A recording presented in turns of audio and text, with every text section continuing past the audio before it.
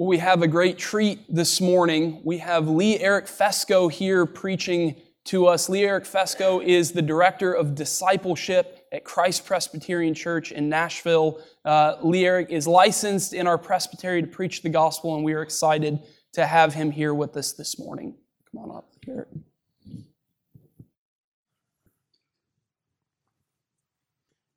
Good morning and Happy New Year.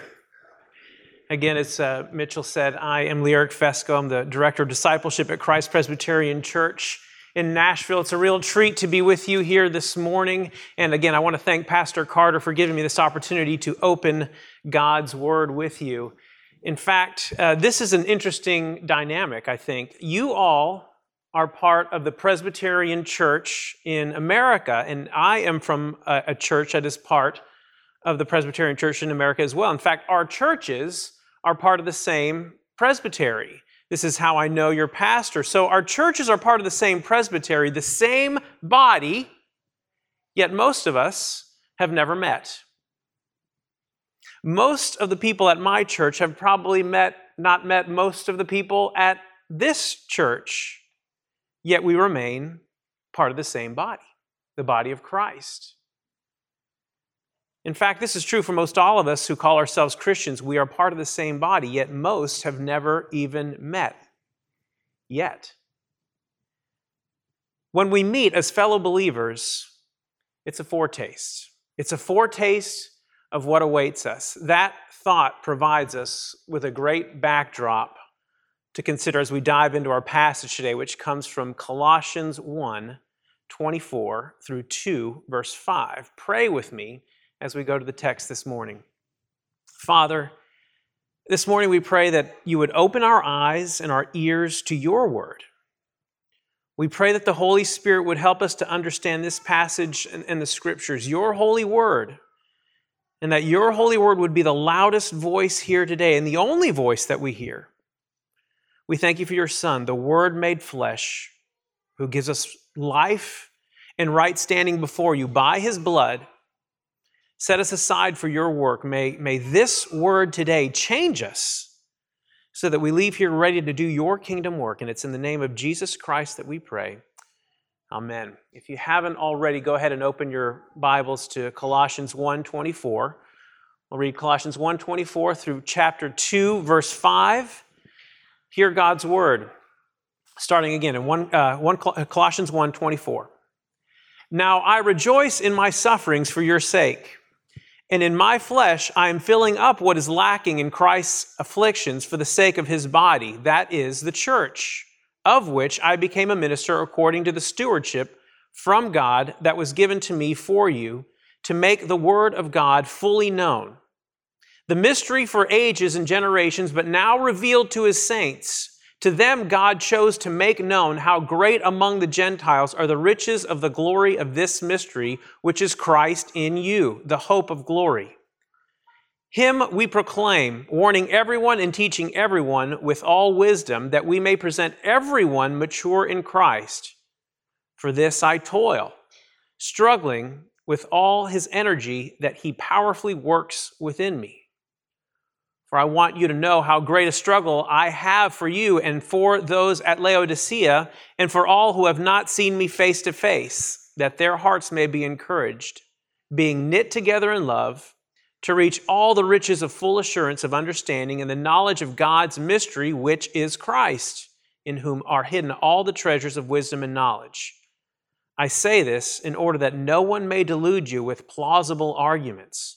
For though I am absent in body, yet I am with you in spirit, rejoicing to see your good order and the firmness of your faith in Christ. The word of the Lord. Once again, you and I, by and large, we have never met, yet we are part of the same body. The same can be said about Paul and his relationship with the church at Colossae. At the time of this writing, and it's believed even for the rest of his life, Paul never visited this church in person. Yet he writes this letter to them. It's believed that the church was started by a man named Epaphras, who may have become a Christian during a visit to Ephesus, where Paul was. He was saved, and then Epaphras went back to Colossae and started the church there. So Epaphras later visited Paul again and told him of this false teaching that was circulating around the church at Colossae.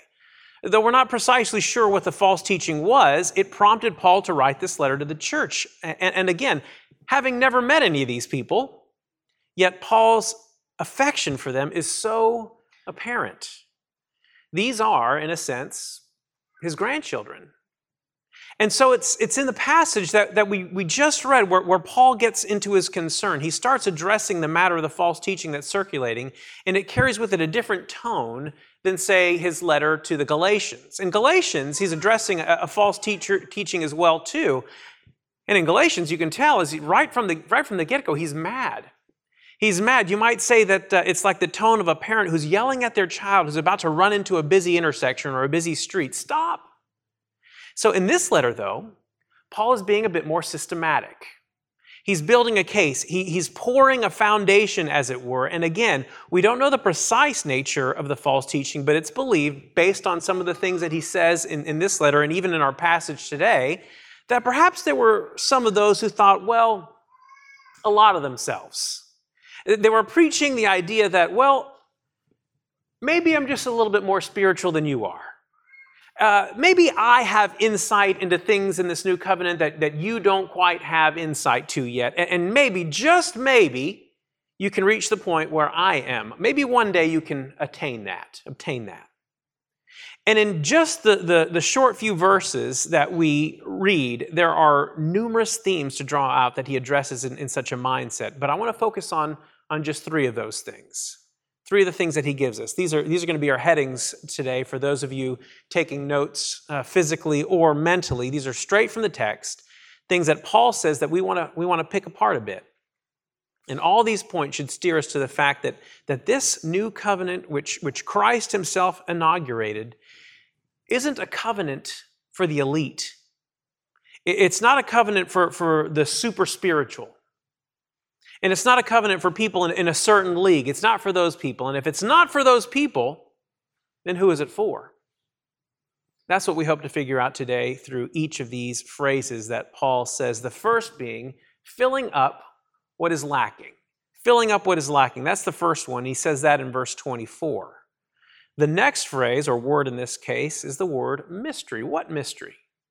He uses the word mystery in verse 26 and 27 in chapter 1, and then again in verse 2 of chapter 2. So mystery is our second heading. And third, we want to talk about glorious riches. The glorious riches that Paul mentions in verse 27 of chapter 1, verse 2 of chapter 2, and then similarly, he uses the word treasure in verse 3. So glorious riches is our third heading. Filling up what is lacking, mystery, and glorious riches. Those are the three phrases we're going to pick apart today. So first, filling up what is lacking. That's a curious phrase, and that might make you want to stop right in your tracks when you read it. Again, verse 24, it says, "Now I rejoice in my sufferings for your sake, and in my flesh I am filling up what is lacking in Christ's affliction for the sake of his body." That is the church. Now, wait a minute. What's Paul saying? How could Christ's afflictions, his sufferings, how could it be lacking in any way, shape, or form? What does Paul think? That he can supplement what Christ has done? My wife and I have a 15-year-old and a 16-year-old, and what that means is that we have people in our home learning to drive vehicles. And thankfully, they seem to have a pretty good handle on things, though, as with every other 15 and 16-year-old, as I said, they are new at it. They're new. And so the first few times you get behind the wheel, I even remember this when I was learning to drive, you've got to get a feel for how the vehicle operates. You can read about how a car works. You can even have a deep knowledge and understanding of how an internal combustion engine works and all the inner workings of the vehicle, but that knowledge really does you little good when it comes to learning how to operate the vehicle. And one of the first things that you have to learn when you're driving is that, follow what I'm saying here, the car will go in the direction in which you point it, okay? If you turn the wheel to the right, the car will go to the right. If you turn the car to the left, the car will go to the left, all right? Now, that seems like a fairly obvious point. And again, intuitively, you understand that before you ever get behind the wheel of a car. But negotiating right and left-hand turns takes feel when you're combining those turns with an accelerator. So discovers the 15 and 16-year-olds as they're getting behind the wheel for the first time. And again, this is even difficult to explain to you right now because it's more feel than anything else. Let's just say you're going to make a right turn. You turn the wheel to the right and then you step on the gas, right? You start going. And when do you stop turning that wheel, right? You see, you don't point your tires straight once your car is pointed in the direction you want it to go. You have to gradually stop turning the wheel as your car nears the direction you want it to ultimately go. You know how when you turn and the wheel just kind of slides back through your hand? You know that feeling? That's what I'm talking about. It's hard to explain with words. And some of you right now might even be thinking, that's not how I drive at all. I don't know what he's talking about, right? And this is the struggle with teaching someone how to drive. I can't just tell you, though that is part of the process. I have to show you. And then it's not even enough for me to show you. You have to do it too. For you to really learn how to drive, all the words in the world won't get you there. I have to show, and you have to partake in the exercise of driving. And I use this illustration for two reasons. Paul could simply tell us about the sufferings of Christ. For that matter, Jesus could have just told Paul about the sufferings of Christ, but instead he told him he would partake in the sufferings of Christ. When we read about Paul's conversion in Acts, there was a disciple, not one of the 12, but another named Ananias, and the Lord told Ananias to go seek out Saul of Tarsus, Saul being Paul's Jewish name. So seek out Saul and restore his sight, as he had been blinded on the road to Damascus when he was converted. And Ananias says in not so few words, "What? What? Lord, are you sure? Do you know all the evil that he has done and all the suffering he has caused your people?" And the Lord tells him, Acts 9:16, "For I will show him how much he must suffer for the sake of my name." And indeed, this is what Paul discovered from the moment he was converted. To be a follower of Christ is to be one who partakes in the sufferings of Christ. In the same way that my son learns to drive a car, they learn the car goes where the steering wheel is pointed. So too, the body goes where the head goes. The body moves in the direction the head tells it to move. Christ is the head of the church, and the church is the body of Christ. If the head suffers, the body suffers along with it. Have you ever had a toothache?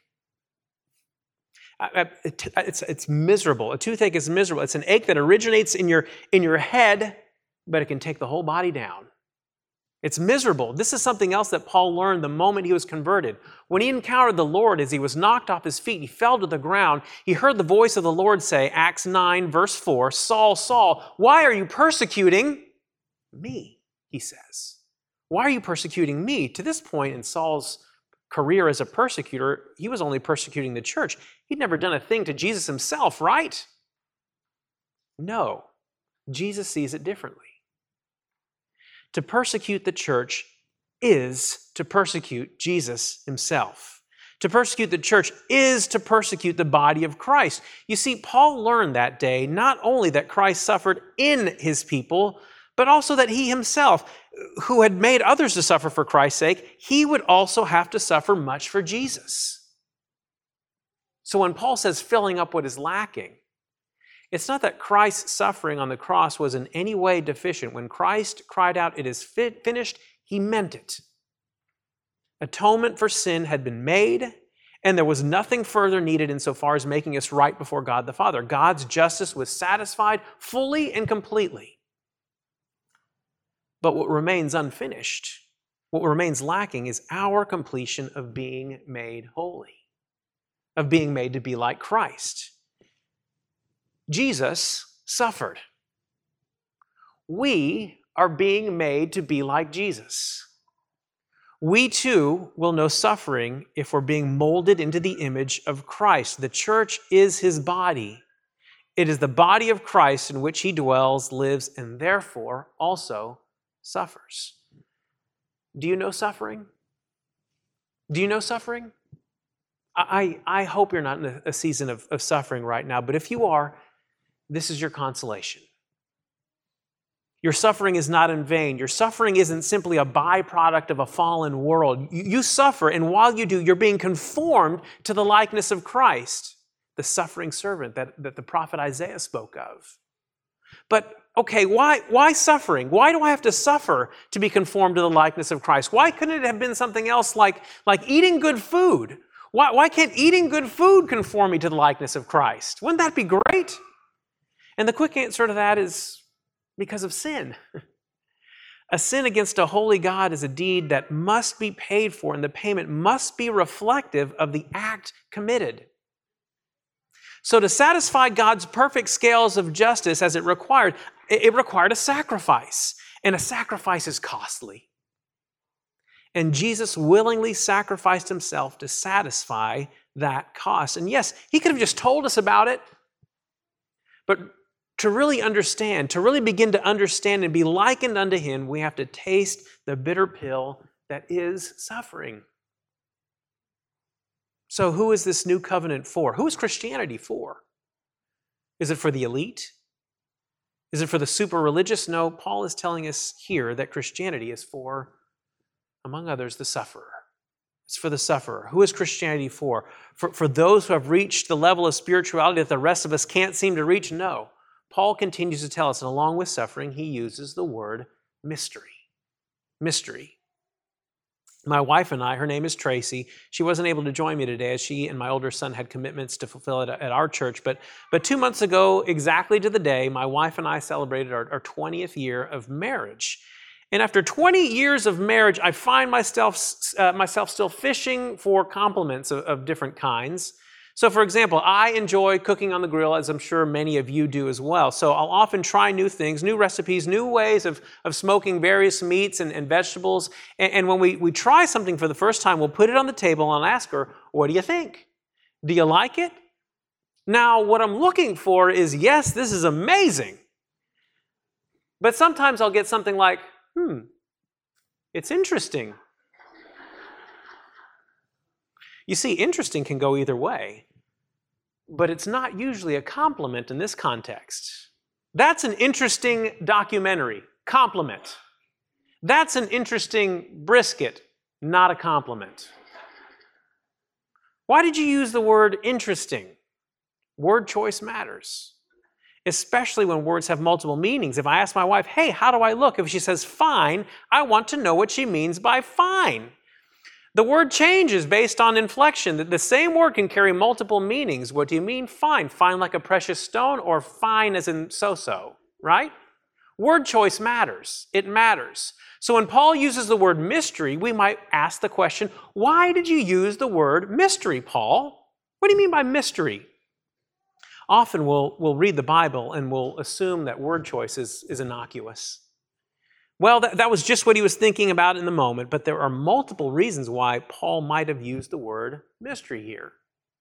This could have been in direct response to the false teachers in the midst of the church at Colossae who might have been insisting that some are closer to God than others, and the how and the why are just a mystery. So Paul responds with, let me tell you something about mystery. Sometimes, in fact, oftentimes, the writers of the New Testament will use words because of their significance in the Old Testament. Again, it's hard to get into the head of Paul, but he did this so often where he would borrow a word from the Old Testament and complete the imagery in the light of the gospel of Jesus Christ. When Paul talked about the fruit of the Spirit in Galatians, that wasn't random. He wasn't just thinking, oh, this will make a good illustration. Try and read through the book of Isaiah and try not to trip over how many times fruit imagery is used, particularly with that of grapes and vineyards. His use of fruit is not by accident. What about the word mystery? The book of Daniel is fascinating to me because it's written in a couple of different genres, as they refer to it. It has elements of historical narrative and elements of apocalyptic writing, which isn't too common in the Bible. There are elements of it in Daniel and a little bit in Ezekiel and, of course, in Revelation. In fact, the book of Daniel gives us insight on how we should read the book of Revelation because of its apocalyptic nature. Having said that, there's an account in the book of Daniel, chapter 2, where King Nebuchadnezzar has a dream. Perhaps you're familiar with this passage in the dream. And in the Bible, dreams are symbolic. And none of the king's interpreters can shed any light on the meaning of this dream, which infuriates the king. And since none of his wise men can interpret his dream, we're told he has those men destroyed. But Daniel, by the mercy of God, was able to provide an interpretation to the dream. We're told, Daniel 2:19, then the mystery was revealed to Daniel in a vision of the night. Then Daniel blessed the God of heaven. And there's that word. And that word mystery is used 7 more times in that chapter, including verses 29 and 30, where Daniel says, and he who reveals mysteries, that's God, made known to you what is to be. But as for me, this mystery has been revealed to me. The mystery has been revealed to me. This sounds a little bit like what Paul is saying here. In other words, something once hidden is now revealed. Something once secret is now made known. Something once obscured is now plainly seen. And Daniel is the instrument which God has used to make this mystery known. At least to me, it's really interesting what Daniel revealed. You see, really quickly, the king's dream was about a giant statue whose head was made of gold, its chest of arms and made of silver, its chest and arms made of silver, its middle and thighs made of bronze, its legs made of iron, and feet partly of iron and partly of clay. But a stone, as Daniel says, that was cut by no human hand, struck the statue and broke it to pieces. And Daniel tells exactly what that dream means. The interpretation is given to him by the Lord. The top section of the statue represents the kingdom of Nebuchadnezzar, his kingdom of Babylon. And each of the subsequent sections of the statue represent the kingdoms that would follow Babylon, the Medo-Persian Empire and the Greek Empire, then of course the Roman Empire. But the stone that was cut out by no human hand, which broke the statue into pieces, that's the kingdom of the Lord. This is Daniel 2:44. And in the days of those kings, the God of heaven will set up a kingdom that shall never be destroyed, nor shall the kingdom be left to another people. It shall break in pieces all these kingdoms and bring them to an end, and it shall stand forever. This was the mystery.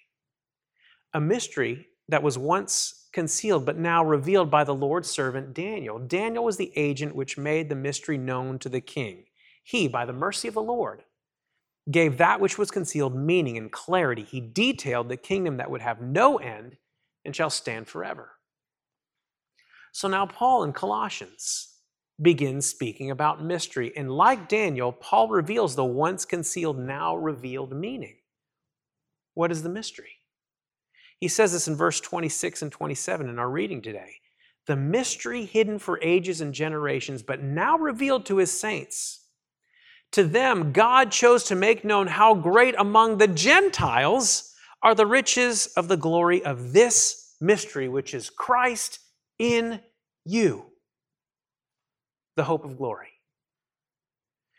The kingdom that Daniel spoke of hundreds of years before, Paul wrote these words, a kingdom with no end. A kingdom with no end that would stand forever. What would that kingdom be? How big of an army would that have to be? The kingdom that Daniel spoke about is the army of the saints. Those believers who hold fast to the atoning work of Jesus Christ. And this kingdom would rule not from castles, not from a military stronghold, but this kingdom would rule from the hearts of all believers. Christ in you. But here's the best part of the mystery. This kingdom with no end. This kingdom that stands forever.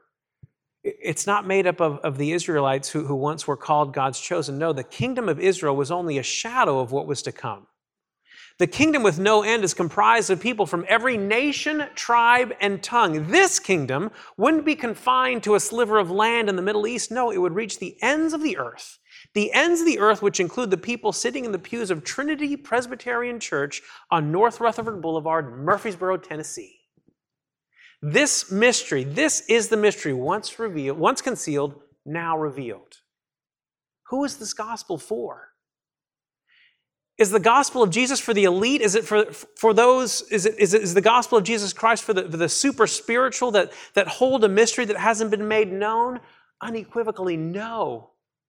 The gospel of Jesus is for you, as you are right now. You don't have to lather up a layer of righteousness. You don't have to educate yourself and bring yourself up to speed before you approach the Lord Jesus. Your only requirement is need, a need of a Savior. Look how Paul ends this thought. Look where his emphasis lies in verse 28 and 29. Him we proclaim, warning everyone and teaching everyone with all wisdom that we may present everyone mature in Christ. Who is it, Paul? You're not being clear. Just some people? No, everyone, the Jew and the Gentile. And this is what Paul is laboring to tell the church, as if he's saying, this is my whole reason for being alive. To make sure you, people I've never even met, to make sure you know who you are in Christ. You are the mystery revealed. Christ in you, the kingdom without end. Now, we tie these two pieces together. Our first point with the second point. We tie the suffering together with the mystery, and we get a taste of the glorious riches. This is our third and final point. As you recall, our scripture reading today opened with, "Now I rejoice in my sufferings for your sake." I don't know what you think about when you hear the word suffering. Whatever it is, it's probably not pleasant. Suffering has such a negative connotation. I dare say not one of us would willingly raise our hands if someone were to ask, okay, who wants to suffer today? Anyone? Anyone? No thank you every time. Here Paul says, I rejoice in my sufferings. Really? Really, Paul? It sometimes makes you wonder, is what we're hearing from Paul here a humble brag? Do you know about this phenomenon, humble bragging? It's a phenomenon that really has taken off in the advent of social media. You see it everywhere. Here's an example of a humble brag that I found online. The person, whom I don't believe to be a celebrity and shall remain nameless, but it's obviously someone who runs around in celebrity circles. They said on a social media platform, "I just stepped on gum. Who spits gum on a red carpet?" Oh, you're on a red carpet, just mentioned ever so nonchalantly. You just happen to be on the red carpet. Humble brag has even made its way into the Merriam-Webster dictionaries, defined as to make a seemingly modest, self-critical, or casual statement or reference that is meant to draw attention to one's admirable or impressive qualities or achievements. It would be like me saying, "I'm so tired, I'm exhausted, I spent all day in the orphanage working with the children." You see, it's a cleverly disguised way of bragging. Is this what Paul is doing? I'm suffering, but since I'm suffering for Jesus, I'm glad about it. No, that's precisely what Paul is refuting here. Here's the difference, because Paul is saying, yes, he suffers, but unlike stepping on gum while on the red carpet, Paul is making the point that suffering is for all of us. For all of us, the church. To be united with Christ, to be part of the body of Christ, is to partake in his sufferings. So he doesn't have the corner on the market on suffering for Jesus. We'll all do that. We're all on the red carpet stepping on gum, right? But to be glad about it? Are we really glad about it? Is Paul really glad about suffering to the point that he rejoices? And are we to be glad about suffering when we encounter it? See, I don't think this is all that unusual. I think all of us are wired, in a sense, this way. Paul doesn't have the corner on the market in this category because what's true for all of us is whatever we believe to be true about our future, has a direct and immediate impact on how we handle our present circumstances. Again, what you believe to be true about your future will have a direct, immediate impact on how you perceive the reality of your present circumstances. Now, I can't say this for sure, but I've been told that carrying around a child in the womb for 9 months isn't easy. I've also been told at the end of that 9 months, childbirth can be quite painful, in many cases traumatic. Yet many of you have more than one child. Some of you, knowing all this information, not having a child to this point in your life, would gladly sign up for this without hesitation. Why is that? because what you believe to be true about your future has a direct and immediate impact on how you handle your present circumstance. And I don't choose the imagery of childbirth lightly here. I choose it because Paul uses the same imagery in Romans 8. In that chapter, he says, verse 18, "For I consider that the sufferings of this present time are not worth comparing with the glory that is to be revealed to us. For the creation waits with eager longing for the revealing of the sons of God." And then in verse 22, "For we know that the whole creation has been groaning together in the pains of childbirth until now." In other words, the creation groaned. The creation groaned at what Paul would liken to labor pains as they anticipated the coming of Christ.